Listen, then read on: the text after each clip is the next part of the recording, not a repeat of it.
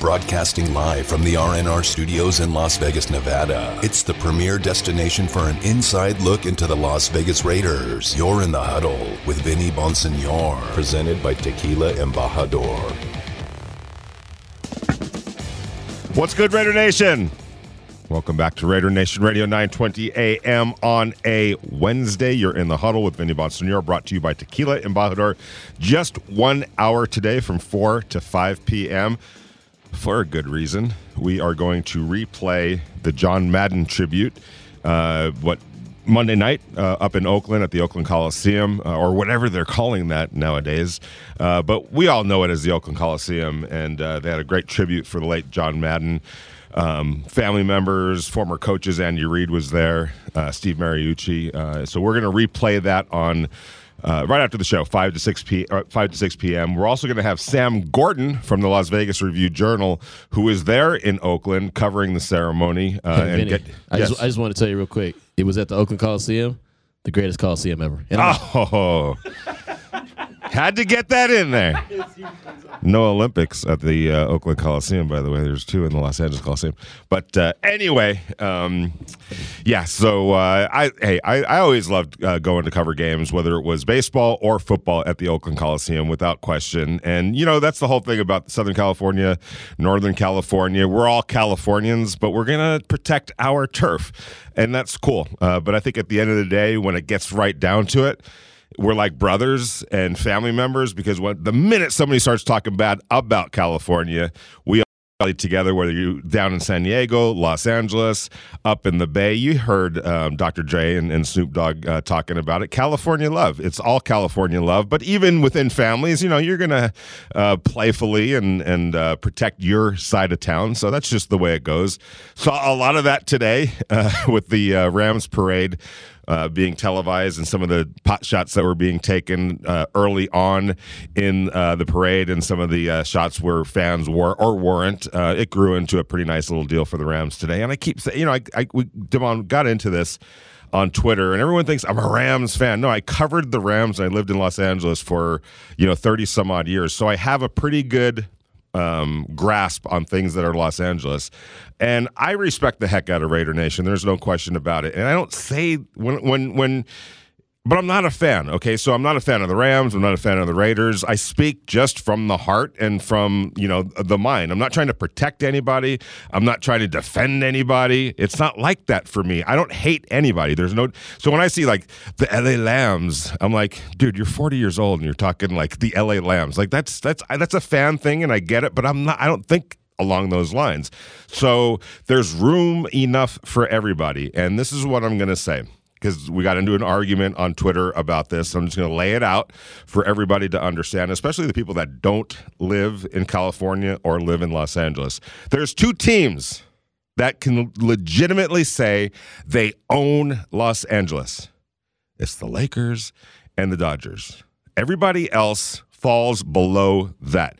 And when you're talking about the NFL, no doubt about it, the Raiders own or have a pretty big slice of the real estate there, but so do the Rams, and so do the 49ers, and really so do the Cowboys. I'm going to add the Cowboys there as sort of a fourth team, because they train in Southern California and have since the 70s. They have a strong foothold there. And then you have a whole bunch of teams that rent space in Los Angeles. And why is that? There's a couple of reasons. Number one, people move to Southern California from all over the country. So if you grew up in Cleveland, a Cleveland Browns fan, or Dallas as a Cowboys fan, or New England as a Patriots fan, or New York as a Giants fan, or Philadelphia as an Eagle fan, and you move to California, and specifically Los Angeles and Southern California, which a lot of people do on a daily basis, and you bring your fandom with you, you're going to still be fans of the Giants and the Cowboys and the Patriots and the Eagles and the Browns and et cetera, et cetera, et cetera. So a lot of those fans, I know, because my family was one of them.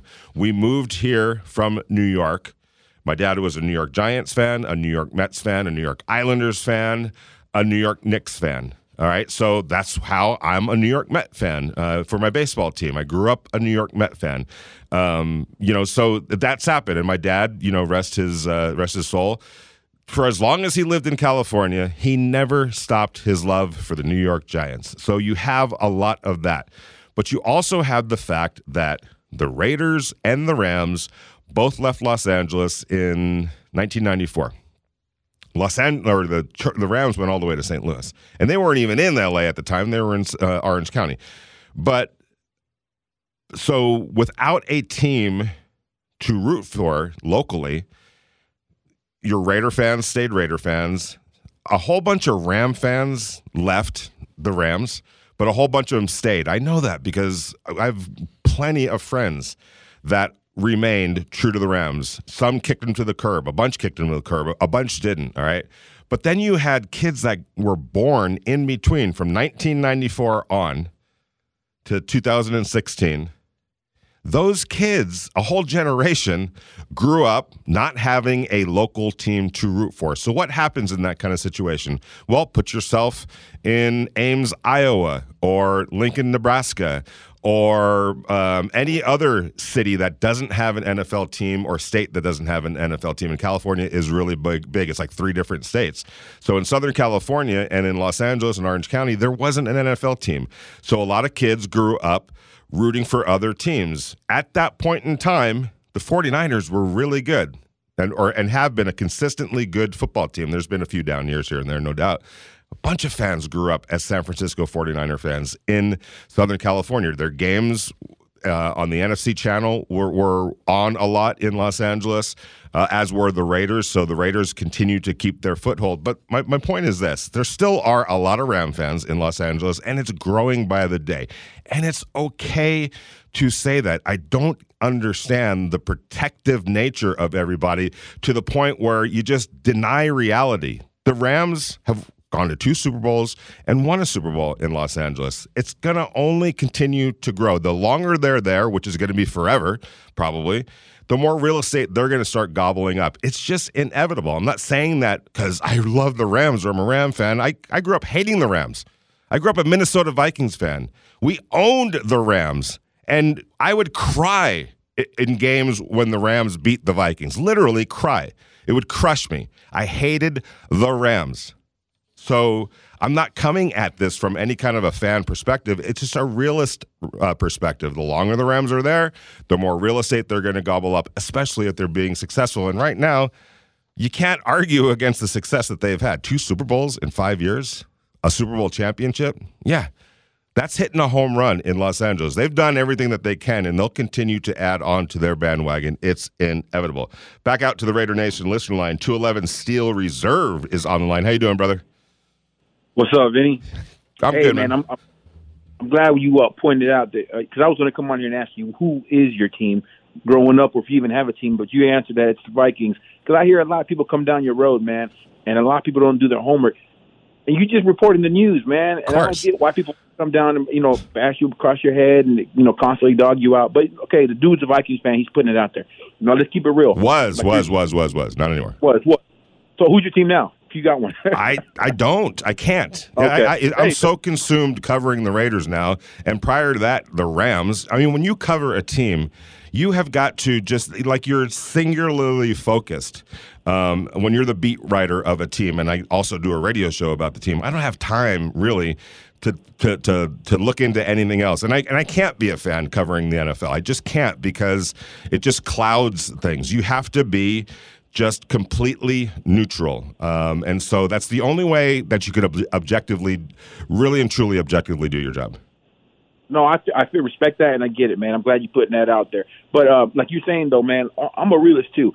And I know that we run L.A. right now. It's like Denzel Washington said in Training Day, put a chokehold on that beat. And when you say run L.A., you're saying basically that of the NFL teams, there's more Raider fans than any other team. But to say that they run L.A., only the Lakers and Dodgers can really claim that. Then you're just getting caught up in semantics. What's that? Then you're just getting caught up in semantics. When I hear run, or the language of it. No, I'm taking it literally. Well, let's just let them have it if they're saying we have a bigger fan base in this city. Don't say run. Oh, because so the Lakers, now it's got to be, there's no definition run meets this threshold compared to this. I already run know. Is 40,000, and you're saying that you only have 20,000. People take things literally. They do. The Raiders do not run L.A. The Dodgers and Lakers are the only two teams that really almost have nearly exclusive rights to there's a few Clipper fans obviously, but the Lakers have 10 million Twitter followers. All right, that tells you how popular that team is, and especially in that city. They went to 16 NBA finals from 1980 to 2010 and won 10 of them. That's a lot of success, and obviously the Dodgers speaks for themselves.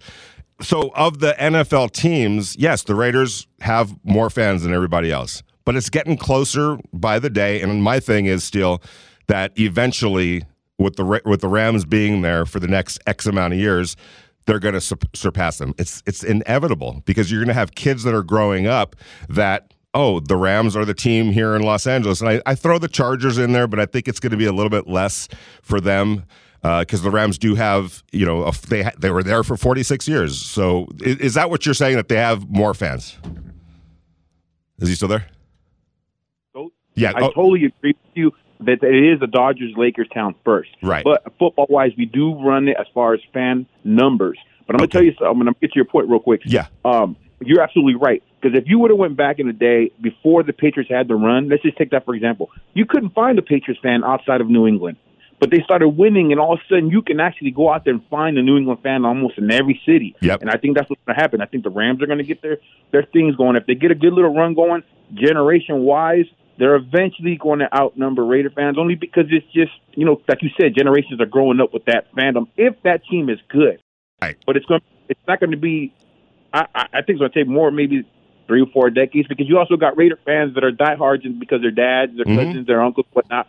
And I think it'll always – the Raiders will have at least a 50% footprint in that market regardless. And that's just what I'm saying. I agree. I think the Raiders are always going to have are always going to have a strong foothold. It's and the other part of that still, and let's be honest, the Raiders are only a 4-hour drive, 3-hour drive, 3.5-hour drive, depending on how heavy your foot is on the gas, away from Southern California and all parts of Southern California, whether we want to talk about San Diego, Riverside, San Bernardino, Los Angeles. It's very close. So for the Raiders being in Las Vegas, it's never going to change in terms of their foothold in L.A. But go ahead. The reason why Kroenke didn't want the Raiders to be the second fiddle in that stadium, because he knew that the Raiders were going to come in there. It was going to be an all-Raider town if we would have been the co-tenant in that building. That's all I got to say, man. What y'all do. I hear you, brother. It's interesting because I've had conversations with Rams people about that very thing. And now, if you were to ask them now, they would tell you kind of would have rather had the Raiders be here. Because with that, they would have been going after – the Raiders would have had their side of town, and the Rams still would have had their side of town, because they did. That always was the case. When they were both there, the Rams had their side of town, the Raiders had their side of town. It was cool. It was to me, it was like and it was going to become, if the Raiders were in Los Angeles, a USC-UCLA situation where you had a city divided. When you talk about, 50%, even if it remains 50%, 50% of 25 million is a lot for both teams. And so, it would have been a great situation. I think it all worked out with the Raiders here in Las Vegas, and it really keeps them close to their foothold that they have in Los Angeles. But I just don't get how some people are just so protective, like it's damaging them. To say that the Rams fan base is going to grow, or even that there is a fan base for them in Los Angeles, there is. To say, oh, there's no fans, and that's craziness. It's utter craziness. I know because I covered the team. I was at in Irvine when there would be 4,000 people there for a training camp practice on a Wednesday afternoon. I've seen it firsthand. I've seen when the Raiders went to Oxnard to practice against the Cowboys and it was completely Raidered out. I also saw when the Rams were in St. Louis and came back in 2015 to practice against the Dallas Cowboys in Oxnard, and it was all rammed out. So I've seen it from both sides, and it's not trying to disparage anybody. There's enough to go around. That's the part that rankles me a little bit, is by pointing something positive out about one team, there's a fan base that thinks you're throwing them under the bus. There's more than enough to go around, and the Raiders are never going to lose their foothold. It's always going to be a strong base in Southern California, but that doesn't mean that the Rams aren't going to be able to truly find their footing as well. Maybe it'll get to a point where it's kind of a Dodger-Angels type of a situation. The Angels, you go look at the numbers. Prior to COVID, they were always bringing in 2 million, 3 million fans, high 2 millions, 3 million fans per season at Anaheim Stadium, year in and year out. There's a lot of Angel fans over on that side of town. I could see something like that occurring over the years where the Rams are along those lines and the Raiders stay where they are. And what's ultimately going to happen are the 49er fans, the Cowboy fans, all of those fans that grew up as fans of other teams because there was no local team. That's the number that's going to change over the years in favor of the Rams, and there will always be Raider fans as well. Back out to the Raider Nation listener line. Gangster Raider is on the line. How you doing, Gangster Raider? Hey, I'm doing good. I want to congratulate you, the biggest Rams fan I know, on y'all Super Bowl. You know what I'm saying? And you know this is the LA. LA is going to all be a Raider town because when you was in here, the Raiders was in Anaheim. That's Orange County. The Rams were in Anaheim, but I go back further than that, my brother. That's what I'm talking about. But listen, the Rams was in Anaheim. I went to go see Ram games. LA. Can I went talk? It's your show. Hey, I went to go see Ram games at the Coliseum. I went to go see, and you know what? Show. Can I talk? Well, I'll let you talk, but don't throw out nonsense. Like you know what you're talking about. Calling me a Ram fan. I'm not a Ram fan. I already established that I was a Vikings fan growing up. Do you understand that? I was being facetious. Can I finish my comment, man? This is your show. You can rebut me after I get off the phone. No, I'll control the pace of it, but just don't come on here trying to be facetious or anything like that. Just state what you got to say. Be serious and state what you got to say. Well, I'm trying to. Let me finish. You know, the Rams didn't have no side of town. They wasn't even in L.A. They was in Anaheim. That's like Disneyland, Orange County. They were in Los Angeles from 1946 to 1979. You can't forget 3 decades, 40 years just like that because you want to. They were in Los Angeles at the Coliseum from 46 to 79. They were the first pro team in Los Angeles, ahead of the Dodgers and ahead of the Lakers. Now, go on and try to keep it straight and try to keep the facts straight. Team.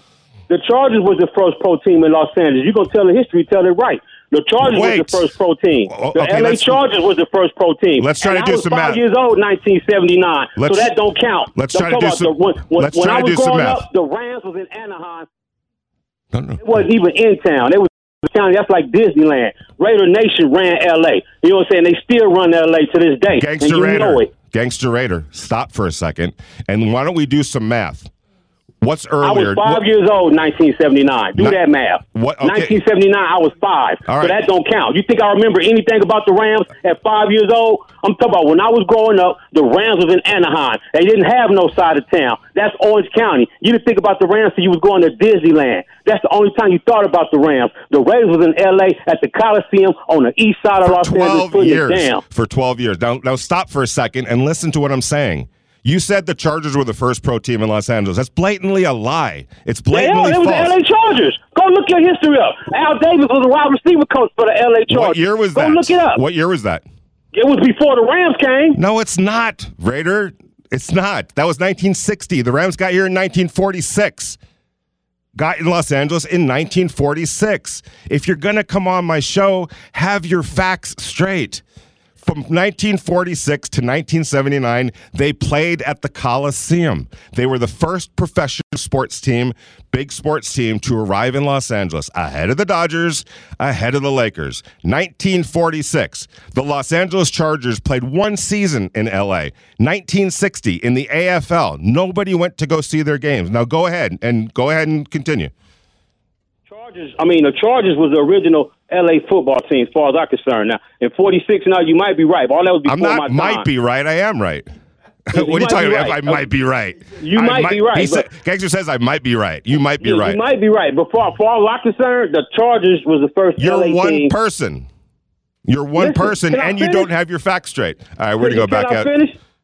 Well, if you're okay, I'll let you finish if you state correct information. I was wrong about the Chargers being the original team. Thank you. But the Anaheim was all from 79 to win 97. They was in Anaheim. 94. That's not even L.A. 94. That's not even L.A. That's not even L.A. County. That's Orange County. That's like Disneyland. So they didn't have no side of town. Every kid that I grew up with on my street in Ventura, California, which was Southern California, further south than Los Angeles of Anaheim, was a Rams fan. People in L.A. and Southern California and Los Angeles County, Ventura County, they didn't just jump ship from the Rams when they moved to Anaheim. Raider, you were 5 years old in 79. I got you on some years, okay? I know my history. All right. And what you've been saying the whole throughout was wrong. Everything that you said was wrong. So just, at least have some respect to say, oh, okay, I was wrong. I see. Okay, I got what you're saying. Back out to the Raider Nation listen line. Alan in Vegas. Come on, you got him? Hello? Alan in Vegas. Hey, Vinny, how you doing? Good, brother. Hey, man, let me try to help you to your point. So the Chargers started in L.A. in 1950, but they were only there for one season and then moved to San Diego. Of course. So they are not part of Los Angeles. No. And they've come back, and they're still not part of Los Angeles. I mean, I remember the 2 seasons at the soccer field where the Raider Nation overwhelmed. No doubt. Seats. Yeah. And the same thing at SoFi, and the next year when we play the Rams at SoFi, the Raider Nation will be there as well. That's a Ram town. That's a Raider town. It's certainly not a Charger town. Yeah, like I'm with you on there. The Chargers have 0 foothold. They're like infants in that whole process, and so I can totally agree with that because that's factual. To sit here and say there were no Ram fans from 1980 on, it's just not. I know them. I grew up alongside them. I don't know where Gangster Raider grew up, and he had his crew. I had my crew. But to sit there and just say that there was no one talking about the Rams, come on, man. Yes, there were, and there were plenty of Ram fans during those years, and they got there in 1946. And it's not taking anything away from the Raiders, who have a very strong foothold in Los Angeles, to also acknowledge that so do the Rams, and that's continuing to grow. It's not threatening to anybody. It's not hurting anybody. Nobody's, besides maybe pride, I guess, but like, what does it matter if the Rams continue to grow, as will the Raiders? And I clearly say that, but what does it matter? Is it because the Rams won the Super Bowl and people are a little bit, upset about that the Raiders, didn't win a Super Bowl? Is it because of that they're kind of guarded and a little bit protective and maybe a little bit, taking it a little bit more personal right now? Is that what it is? I just don't get it. I think that growing up covering USC and UCLA, where that there was 2 sides of the town, it was actually really cool to see UCLA take over one side of the Coliseum, and then to see USC take over the other side of the Coliseum or Rose Bowl when USC and UCLA played football. That puts pride in my heart for Los Angeles. And you can't hate on one and hate on the other. I don't hate anybody anyway. So I think it's actually pretty cool. And I don't see why everyone, it strikes such a nerve to say that the Rams are going to do okay and are doing okay in Los Angeles. Bill is online. How you doing, Bill? Hello. What's up, Bill? Hey, man. Hey, Benny. Thanks for taking my call. Number one, I just want to say back to what Raider was saying about LA's original team. Technically, he is correct. The Rams were for Cleveland. Remember? Right, and the Raiders were from Oakland. No, but he's talking about the Chargers being, like the Angels. The Angels actually are even more of LA's original. But he said they were the first, and they weren't. They were not the first professional team, and they were there for a half of a second in the whole scheme. He was trying to say he didn't know that the Rams got there in 1946. That was his error. He thought that the Chargers got there before the Rams. They didn't. But go ahead. Okay. Well, either way, I'm just saying, I guess like Damon said, the semantics of things. But, I just kind of want to come on record and say, I live here in Whittier, California, which is kind of right in the middle between L.A. and... Love Whittier. Right in the middle. Yeah, thank you. Right in the middle of Whittier is like right between L.A. and Orange County, yeah. Right? It's kind of right in the middle. I remember growing up here, a lot of my white friends, which when I was growing up in the early 80s, a lot of my friends were white. All of my white friends liked the Rams. A lot of those people, though, they all left. They've moved out of, like, this part of L.A. County. And the people that came into Whittier are mostly Latinos. Mm-hmm. And so if you know anything about L.A. and what it is right now, the majority of people living here are Latinos. Yes. And, as a teacher, I teach kids, and I will tell you that as my students, majority of them are not Rams fans, Vinny. I know you know. No, I hear you. I hear you. They're just not. They're like those people you're talking about that have been born in a time when there wasn't a pro team, and their parents were kind of more in that, mid-'90s time frame. Right. And they were the people that became, 49ers fans, Cowboys fans, Yep. Patriots fans. But my point is, right now, currently, if you remember back to those 2 preseason games we've had in L.A. with the Raiders and the Rams, Yeah. it was an avalanche of Raider fans. Even last year at SoFi, it was an avalanche. And I just feel like so many people want to, like you keep saying, it's not even close. It's like USC football and UCLA football. It's not even close. Well, there's still a lot of UCLA football fans, and they just haven't been doing very well, and that's kind of why they've been sitting it out for a little while. But, I'm glad you mentioned something, Bill. You talk about Whittier. And you know this living in that, part of California. Los Angeles, it's not just Los Angeles. There's also Santa Barbara. There's also Ventura County. There's Riverside County. There's San Bernardino County. And to me, that's all part of Southern California and kind of the Los Angeles region. So I think everyone kind of gets caught up in their own neighborhood, which is great. But there's so much. Los Angeles is so vast that there's room for everybody. You're in the Huddle with Vinny Bonsignore, brought to you by Tequila and Bajato, Raider Nation Radio, 920 a.m. on a Wednesday. You're listening to Raider Nation Radio 920 AM. Now, back to your host, Vinny Bonsignore. What's good, Raider Nation? Welcome back to Raider Nation Radio 920 AM on a Wednesday. It is day 2 officially of the offseason, and I can't wait to really get started. A couple of weeks I'll be in Indianapolis to cover the scouting combine, so I'll get a chance to really hear from Josh McDaniels and Dave Ziegler. At that point, they'll have been on the job for about a month, getting hot and heavy with the draft, with free agency. It's really a great time, and I'm fascinated, and I cannot wait to see what kind of an imprint the new leaders of the Raiders football side of things puts on this operation. I really believe that Ziegler and Josh McDaniels are very eager to get this thing to the next level as quickly as possible. And I really think that the Raiders are just a few moves away from really taking a big leap into a much higher atmosphere. I just feel it. I can see it. I can sense it. It's going to take the right moves. You can't afford many whiffs. And I think that that's what's going to be so fascinating for me this offseason, to see what direction they take in the draft and what direction they take in free agency to kind of shore up some of these holes. I think we could all agree they're going to need more explosiveness at wide receiver, a wide receiver 1. If you want to go there, Devontae Adams is a name that's being bandied about. The draft has some really good wide receivers as well. Offensive line, linebacker, we're going to get all into it, but it's really a fun time of year. And for the Raiders, an extremely important time of year because they're close. They are close, just a few moves away, I think.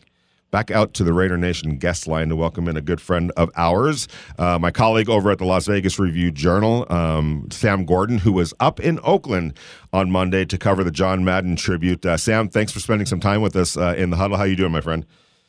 Hey, anytime, Vinny. Doing well. How are you? I'm doing good. I got a chance to, catch the tribute on television, and obviously it was going to be emotional. There's going to be some light moments. It is John Madden after all, and to see some of his disciples and proteges and people that knew him back when, are people who consider him somewhat of a of a role model to them, especially in the coaching industry. It was really cool to see. What was the general vibe up there at the Oakland Coliseum on Monday? Yeah, it was all love. I think that was kind of the vibe that I got. It was a memorial held for a man that so many people around the world and so many people in the NFL love. And it was held in a place that he loved in Oakland, in a stadium that he loved, the Oakland Coliseum. And when everybody spoke, you could get the sense that just how genuinely beloved this guy was in so many different ways. It was awesome seeing just the luminaries, Andy Reid, Ron Rivera, so on and so forth. His son Mike was of course one of the speakers, the final speaker. His wife Virginia. You had Raider fans, right? Like longtime Raider fans tailgating in the parking lot, but tailgating the memorial as if it was a Raider game. That's how deep their love for John Madden runs, and of course their love for the franchise. There was kind of a nostalgic sense, if you will, in the area as well, just about what he meant to the Raiders, what he meant to Oakland, and what he meant to football overall. So it was, like you said, I think there was a nice balance of emotional kind of tributes and stories that reflected just who he was, not just in the confines of football or coaching or broadcasting, but who he was as a person, how he was able to connect with so many different people from all walks of life, and how genuine his love and passion were for the things that he cared about, which were, of course, sports and people. And it was a very, very emotional, but at the same time fun and beautiful scene in Oakland. And frankly, I don't think he would have wanted it any other way, with kind of the plethora of stories and sentiments that were shared. I think the viewers and the audience on hand was really able to kind of get a full picture of who John Madden was and why he means so much to the Bay, the Raiders, and the NFL. Yeah, I agree. And when you think of John Madden, you think about Oakland, you think about the Bay Area, where he's from. He was a Bay Area guy through and through. Stayed there, the rest of his life, and obviously, from the coaching perspective, he was the Oakland Raiders for the longest, and it was great, as a kid, and I kind of even had a sense of this, when they won the Super Bowl, because for so many years the Oakland Raiders were on the doorstep and couldn't quite, crack that door open enough to get to the Super Bowl. It was a lot of bitterness and heartache and all that. To finally see him win it against my Vikings, by the way, at the Super Bowl in Pasadena, to see that happen. And then he just said, hey, you know what? I'm done. I did what I set out to do. It's time to go move on in life. But again, having it there up in the Bay Area, it was so appropriate, because when you think of John Madden, you think of Oakland. Yeah, you do. And the two are synonymous, and I think that was really kind of prevalent or noticeable as well, just kind of how deep the connection between him in the Bay Area is. And, his family still lives there. He's got grandsons now that play at Bishop O'Dowd, a powerhouse high school up there. And again, they're absolutely synonymous. That was kind of the message, and we heard the speakers talk about it. That's where he would have wanted it to be. That's where his family wanted it to be, at that stadium, in that city, in Oakland, in the Bay, where he spent, so many great years. And you could really feel just how much the Bay Area misses the Raiders. I know it was a 60,000 or 50,000 seat stadium, and you probably had in between 750 and 1,000 people in attendance. So maybe that that isn't super obvious to the naked eye, but there's just the kind of the energy in the city, and again in the parking lot, and hearing the Raider chants, even from young fans that probably hardly remember. Certainly when the Raiders were good in Oakland, but even the Raiders in Oakland in general, you had 5, 6, 7, 8-year-old fans that were there that are already having an understanding of what John Madden and what the Raiders need to the Bay. So even though the Raiders are here in Las Vegas, and of course we're grateful to have them, they still in a way belong to Oakland, and John Madden will always, there will always be pride for John Madden in Oakland as well, because again, like you said, Vinny, they're one and the same. They're synonymous, and he's so much of the reason that the Raiders are still have the iconic status that they have today for what he was able to do throughout the course of his life, how he represented them on the sideline, and how he represented the league in football, in the broadcast booth, and with video games and everywhere else. It was just kind of the perfect marriage and the perfect place to lie him to rest. Yeah, it's one of the unique things about covering the Raiders when you really understand, and I don't know if there's a franchise that has ever done this or pulled this off, but when you think about it, relocating a couple of times, but still always maintaining the ties to their former home. That doesn't always happen, but whether you're talking about the Bay Area or Southern California, and now obviously here in Las Vegas, it makes for a great setting, because they have reach out and close reach to both of their former markets that will never abandon them, and are in close proximity for them to still support them and still get out to games. It's really kind of a unique situation. All right, so of the people that did speak, who in particular really struck a nerve with Sam Gordon? Yeah, the big one, I think the big one for me was his son, Mike, and of course his wife too, the family members that talked about him, because they, everybody kind of knew John, that talked, I thought, knew him more than just as a man, involved in football and a football luminary. But there was just kind of an extra element or an extra layer of perspective that I thought we were able to get from them. And of course, his son caps the whole thing with a beautiful eulogy or speech, if you will, whatever term you want to use, and then the great Virginia Madden in the middle with her in her interview with the great Tom Rinaldi. I think just kind of really the emotion that she was able to convey and the authenticity. She really garnered a strong response from the fans that were still in attendance, and you could tell just how much the moment meant to those two. But everybody shared great perspective. I thought you had some of his former broadcasting colleagues, you had people that played for him, you had other coaches that he influenced and inspired. I thought Ron Rivera shared a story about how John Madden encouraged him to be himself as a coach and to have more confidence in his instincts. And lo and behold, Riverboat Ron is now a full-blown persona. That was in part because of John Madden. And Andy Reid consulted John Madden before taking the Chiefs gig because that's how much he respected his opinion. And John Madden was honest with him, even though this is a rival, even though this is a team that Madden, essentially hated. Of course, he was fair in all his broadcasts and whatnot. But John Madden was a Raider through and through, and yet he encouraged Andy Reid to take this job and talked about the possibilities and whatnot. So even though those Raider ties are deep, like Madden loved football and he loved the NFL above else and wanted football to be in a great place. So everybody touched on kind of his legacy in a unique way, but those were the ones that really jumped out to me. They were awesome. They were beautiful. You had a tributary song at the beginning that was fantastic as well by Henry Lawrence, the former two-time All-Pro left tackle, a rendition of Amazing Grace, or offensive lineman. I'm not sure if he was left tackle or not, but offensive lineman and the honorary member of the All-Madden team. So everybody had something that they brought to the table. And again, I thought you were really able to paint a full picture of who Madden was, in the broadcast booth, on the sideline, and then as a man away from football too. No doubt about it. And we're talking to Sam Gordon from the Las Vegas Review-Journal, my colleague over at Vegas Nation. All right, Sam, since the last time we talked, the Raiders made a whole bunch of moves on the coaching staff, but a couple in particular that I wanted to bring up real quick. Patrick Graham, the defensive coordinator, formerly of the New York Giants, and then Mick Lombardi, the new offensive coordinator, formerly of the New England Patriots. Obviously, Josh McDaniels is going to call the plays offensively. We understand that.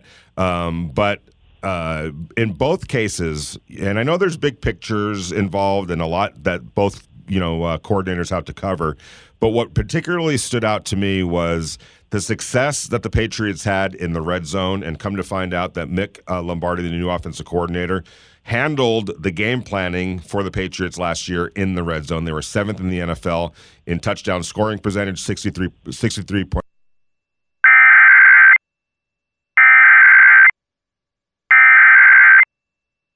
Mandatory evacuation.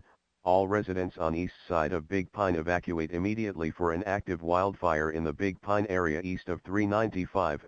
Evacuation center at Bishop Senior Center.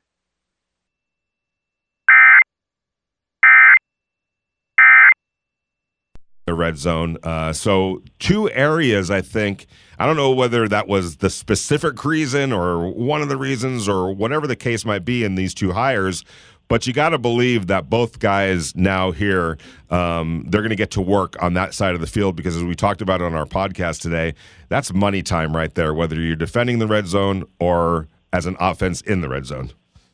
Yeah, absolutely, Vinny. I mean, it's in 2022 now, 2021, going into 2022. The quarterback play has never been better. The coaching's never been more sophisticated. The skill position players, I mean, everything is going to naturally evolve.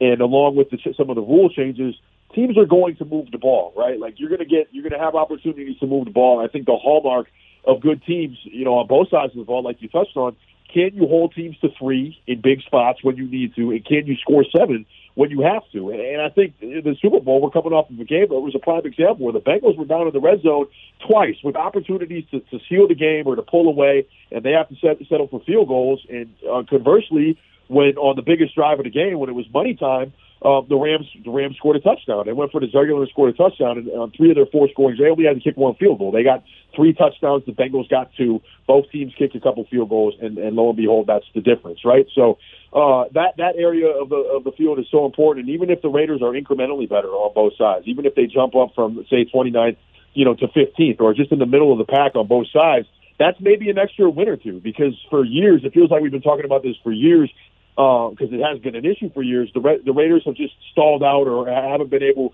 to stop teams as efficiently on that area of the field for whatever reason. So again, over time, incremental improvements, I think that paves the way to another win or two.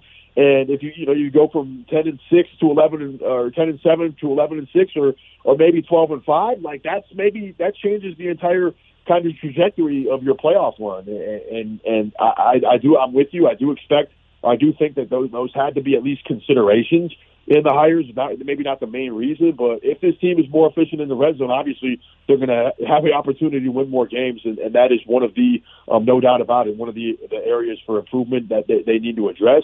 And now, like you said, with the combine and the draft and free agency all around the corner, now we're going to see how the Brain Trust goes about adding personnel that they think can help in those specific areas. It's super exciting, and the NFL season, it never stops. It just seems like it continues. Now we're already prepping for 2022. So excited to see how everything builds out. And again, I think the staff, there's a lot of intrigue with the coaching staff McDaniel's put together. Yeah, and before I let you go, when you think about it, for the Raiders to have won 10 games while being last in red zone defense and 29th in red zone offense, it tells you really how close this team is. And I firmly believe that. It's now a matter of not overhauling or not all these, various holes to fill. There's some holes to fill. Every team faces that going into an offseason. And I'm sure they're already working on how to close those holes. But really, it's just about refining some areas of the field. And if you, like you said, can get incrementally better both defensively and offensively in the red zone, you're looking at maybe 12 wins last year. If they just had done that last year, so if you project forward, it's very feasible that if they do fix those areas, we're looking at probably potentially a 12-win team, and that can make all the difference in the world. Sam Gordon, thank you so much for spending some time with us in the huddle. I always love your insight. Great job up in Oakland earlier this week, and look forward to talking to you down the road, my friend. I appreciate it, Vinny. Talk soon. Thanks again. You got it. That was Sam Gordon from the Las Vegas Review-Journal. You're in the huddle with Vinny Bonsignor, brought to you by Tequila Embajador, Raider Nation Radio 920 AM on Wednesday. You're listening to Raider Nation Radio 920 AM. Now, back to your host, Vinny Bonsignor. Big Jose in San Jose is on the Raider Nation listener line. How you doing, Big Jose? I'm doing well, Vinny, and I want to give you kudos and props for maintaining your composure and being the absolute professional that you are. It's much appreciated. Thank you, man. That little exchange you had reminds me of the calls that I used to have to one legendary man by the name of Pete Franklin when he used to be up here, and he would let you have it, though. He wasn't as composed as you.